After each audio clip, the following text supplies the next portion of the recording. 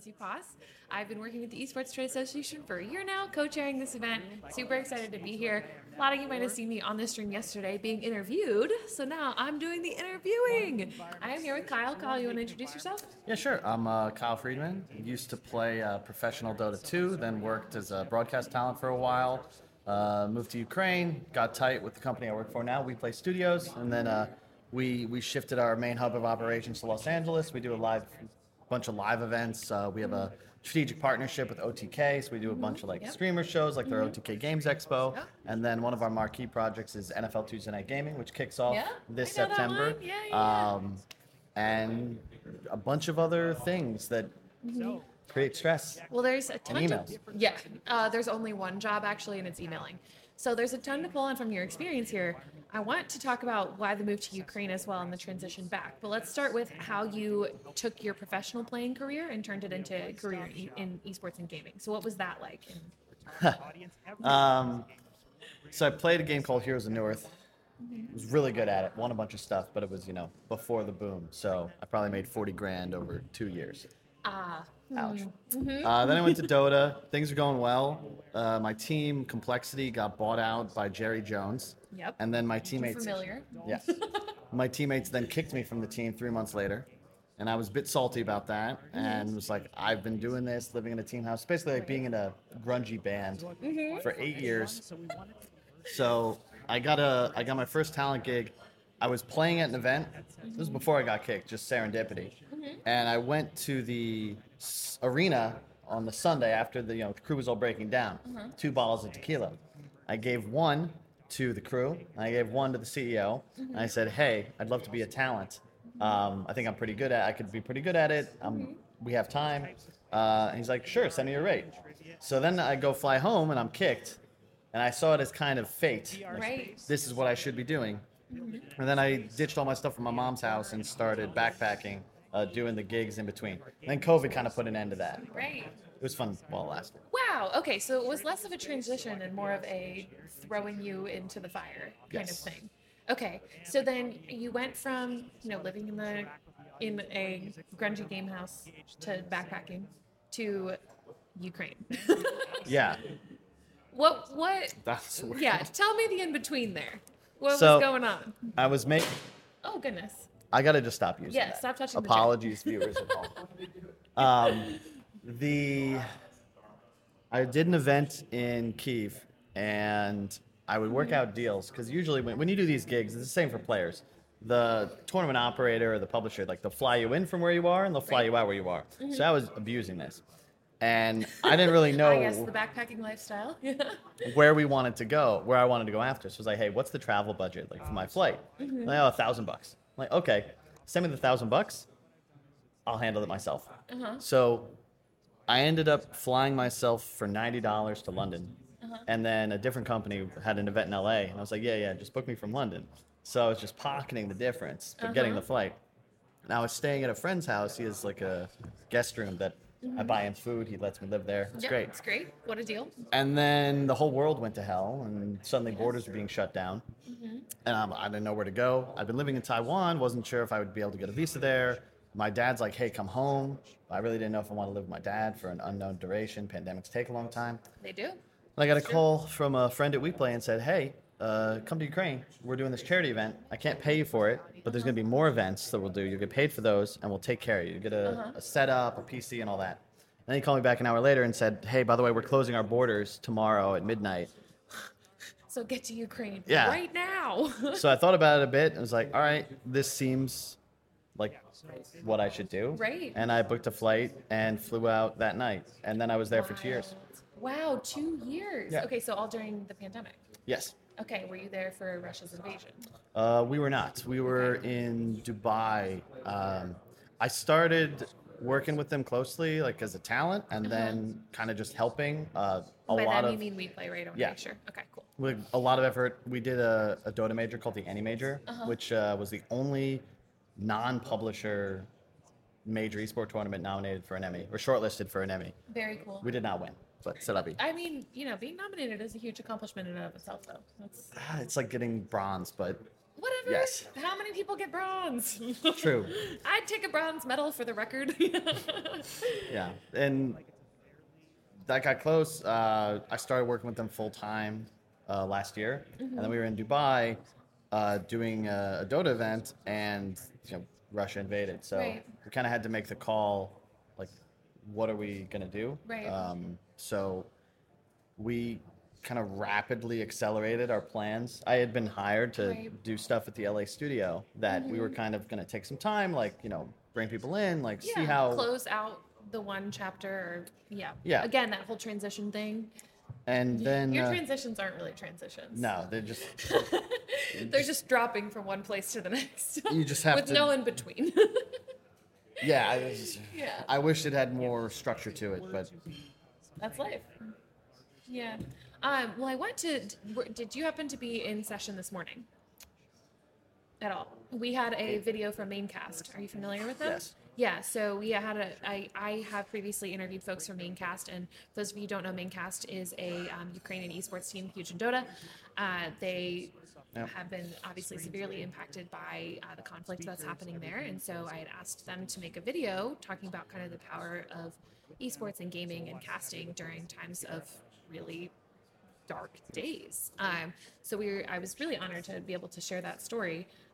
And it's wild to me that I'm now sitting with someone who lived in Ukraine for 2 years. The world is both a large and small place. did you? Who was Vitaly, Andre, Yeah. Alexei? Yeah. I worked with Valeria and Vida. I was the first foreigner to ever get invited to go to Vitaly's house. We That's drank some beer, ate pretzels, and watched Liverpool. That's awesome. Yeah, well, and I know for them, it was a big transition from doing broadcasts mainly in Russian. They had a huge Russian audience. And that audience is, things that are happening with the population of Russia should be fully separated from what's happening with the military and dictatorship of Russia. So there's still certainly people, I'm sure, that are fans of Maincast. But one of their big transitions was switching to fully Ukrainian, which I think was really cool and culturally significant and really important. So everyone out there should totally check out that video too. It was great message from Vitaly and the team there. Okay, so let's talk about what you're doing out in LA now. We've gone through all of the transitions. So now what does your day-to-day look like? What are you doing in the world of gaming and esports? Okay, starting with, I guess, just me. Like, I'm our CBO, so my job is to just find work. The joke is that Babki is Ukrainian for cash, so I'm either chief of Babki or bullshit, depending on your preference. Thank you. And they say there's like three things. One, we have a huge array of production capabilities. We have a really sick Unreal Engine augmented reality team. We do a bunch of CGI and like motion animations. We make graphics. The entire venue is ours. It's our equipment. It's our crew. So you want to host an event?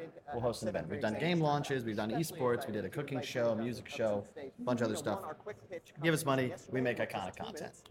Easy peasy. Iconic. That's Great the word. that is the ethos, is make iconic content. Try to take risks, not just copy paste like the Right. same plan. Whether hey, we're in Columbus, it's the same. Hey, we're Right. in Florida, it's the same. We want to do stuff that's unique and challenging. Then something I'm really excited about and that we've started doing is creator partnerships, where we operate on rev share and talk to creators and say, hey, they come with an idea, something they're really passionate about that they can't execute themselves. Big idea. And we say, okay, let's do it. And we just do it together. We share ownership of the IP, and we try to, because, none of them are going to watch this, but talent are kind of annoying. But if you are working with them on their idea and they're invested, it's much easier. Suddenly they're the ones writing the brief. They're not ignoring it in their emails. Though, if you having to be able to pursue the creative things you want to pursue is always more fun. Yeah. So So it's true writ large. the trouble is, if you ever go to a TwitchCon, you'll see, especially for the big stars, a line of people just trying to pitch them something. Like that's not the way. they're getting 50 emails a week from Right. random companies, random people like, hey, sick opportunity for you. Give me a call. It's like too much noise. So I'm not really interested in that. What I'm interested in is, if somebody wants to do, I've always wanted to do American Ninja Warrior that has Twitch chat integration. Okay? We have an extension. So imagine, you familiar with the game? Yeah. Or the show? Yeah. So, For warp sure. wall, all right? Yeah. We see XQC running up, I was can't just make gonna it. say, like, gotta get the warp And wall then in there. bubble pops up. Spam spacebar to help XQC. And for every 1,000 spacebar presses per second, we're dropping the wall by a centimeter. Oh. And you just have 30 seconds for chat to help, and they're just furiously spamming. And that's something I really think I want to utilize more of, because for sports, you can wave a towel or you can go streaking, and Right. you're not supposed to do that. Digital entertainment, you can There's a lot actually more create tools to possibility. interact with the broadcast as like a character, and it also, we specialize in live content, so why not give people an opportunity to feel like, if they're not, like, if you're here live, you get a special experience. You watch the VOD on YouTube, sure you can, but you don't have a chance to Oh, yeah. spam your space more. The fan engagement experience is something I'm super passionate about. Rethinking how we do fan engagement, I think, is so critical and so important. And not just across, I'm a big traditional sports person. The NBA is basically my lifeblood. So across traditional sports, across even, gaming and esports, obviously, but even just in regular entertainment, like Bandersnatch coming out was a huge thing. So just in general, giving people a better way to interact with the franchises, the content they're consuming, the things that they enjoy spending their time on is hugely important. I want to kind of round out the discussion with one last question. We're at EsportsNext, so we have to talk about EsportsNext. So what brought you here today, and what have you enjoyed or learned so far? What brought me here? Somebody on my marketing team said, "Hey, I'm going to Chicago," and I said, "Okay, when?" And they said, "We'll send you the details." And then I got them like 2 days ago, and I was like, "Okay, cool." Yeah, you So heard it's it here here? first. Listen to your marketing teams. Yes. Yeah, there you go. That's the lesson. So thank you, Ira, and Alona. And what have I learned? Or enjoyed.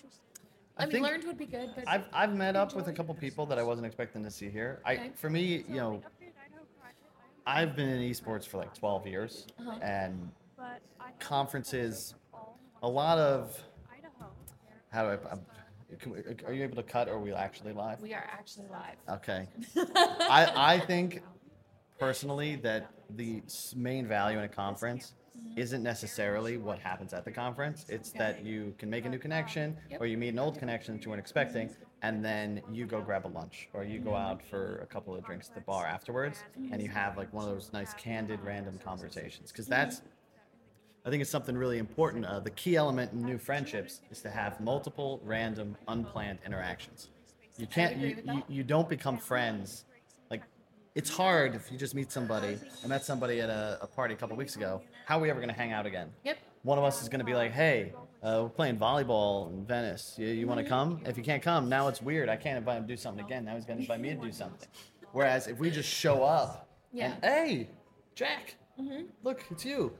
And you just hang out. You do that a couple times. Now that awkwardness is over. golden. You're actually friends. So these are nice opportunities to just sort of foster these kind of relationships, because Right. there's too many people in your networks. You're never, everybody's got like 1,500 people on LinkedIn. Do you really know that many people? No. But if you see somebody that you recognize the face of walking around, it's like, "Oh, hey, Yeah. I know you." It's a Let me little chat. bit like summer camp. That's what Yeah. I always think of.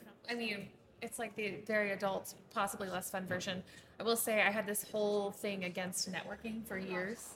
I hated the term. I hated the idea. I hated the exchanging of business cards. But I found exactly what you said, the random little side conversations that sort of happen organically. It might happen because you make a connection on social media or through a friend or whatever it may be.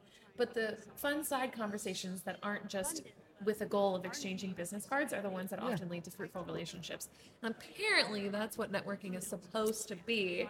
So my whole bent against it is changing a little. It's all authenticity. Yeah, It's for sure. It An overused word, It but is. one that has meaning.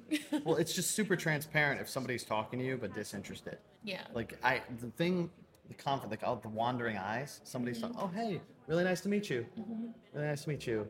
Oh, what do you do? Oh, okay. Yeah. Oh, that's great."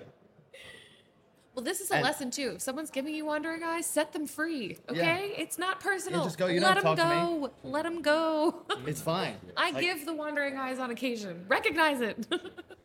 and that's the one thing that makes me uncomfortable at conferences. Is both because I find myself unconsciously doing it, and I see people doing it, Yeah. and it's like, I think we all need Hurts to be my a little soul. bit more open though about exiting conversations and that it is not personal. Yeah. There's only a certain number of people you can physically make connections with, and it's perfectly okay if the person on the other end is not that person for you. how would you end a conversation? What's your technique? My usual go-to is to say something like, "Hey, it's been really great talking to you. I'm going to go catch this other thing," or "I'm going to go in and watch the panels," or "I'm going to run and grab a coffee," or something like that. There's Oh, I want a coffee too. yeah, you done with this? No, but yeah, there's definitely ways of doing it gracefully, and it takes practice, as everything does. And there are people that are more persistent that it can be a little bit harder. But I think the ones that are persistent, I want to emphasize that it's important to read the other person's body language and to have the ability to let them go. So my feet are pointed that way. Right. Just recognize when someone else is done with the conversation and recognize that it's not personal and that we're all adults and that it's okay for someone to want to not talk to you anymore. And let it go. I will say I like, because I don't like the big ones as much. Like GDC, it's just a soup. It's like a sea of people. And really, you're not doing anything at the conference. It's just everybody's there. So you're really just meeting up with people you know. Right. Smaller ones, this is like more intimate setting, smaller space. Like, I really appreciate that they have open bar starting at 10 a.m. Not that I've partaken, but also definitely the place you want to camp out at to meet the veterans. Because true esport veterans, they're there at 9.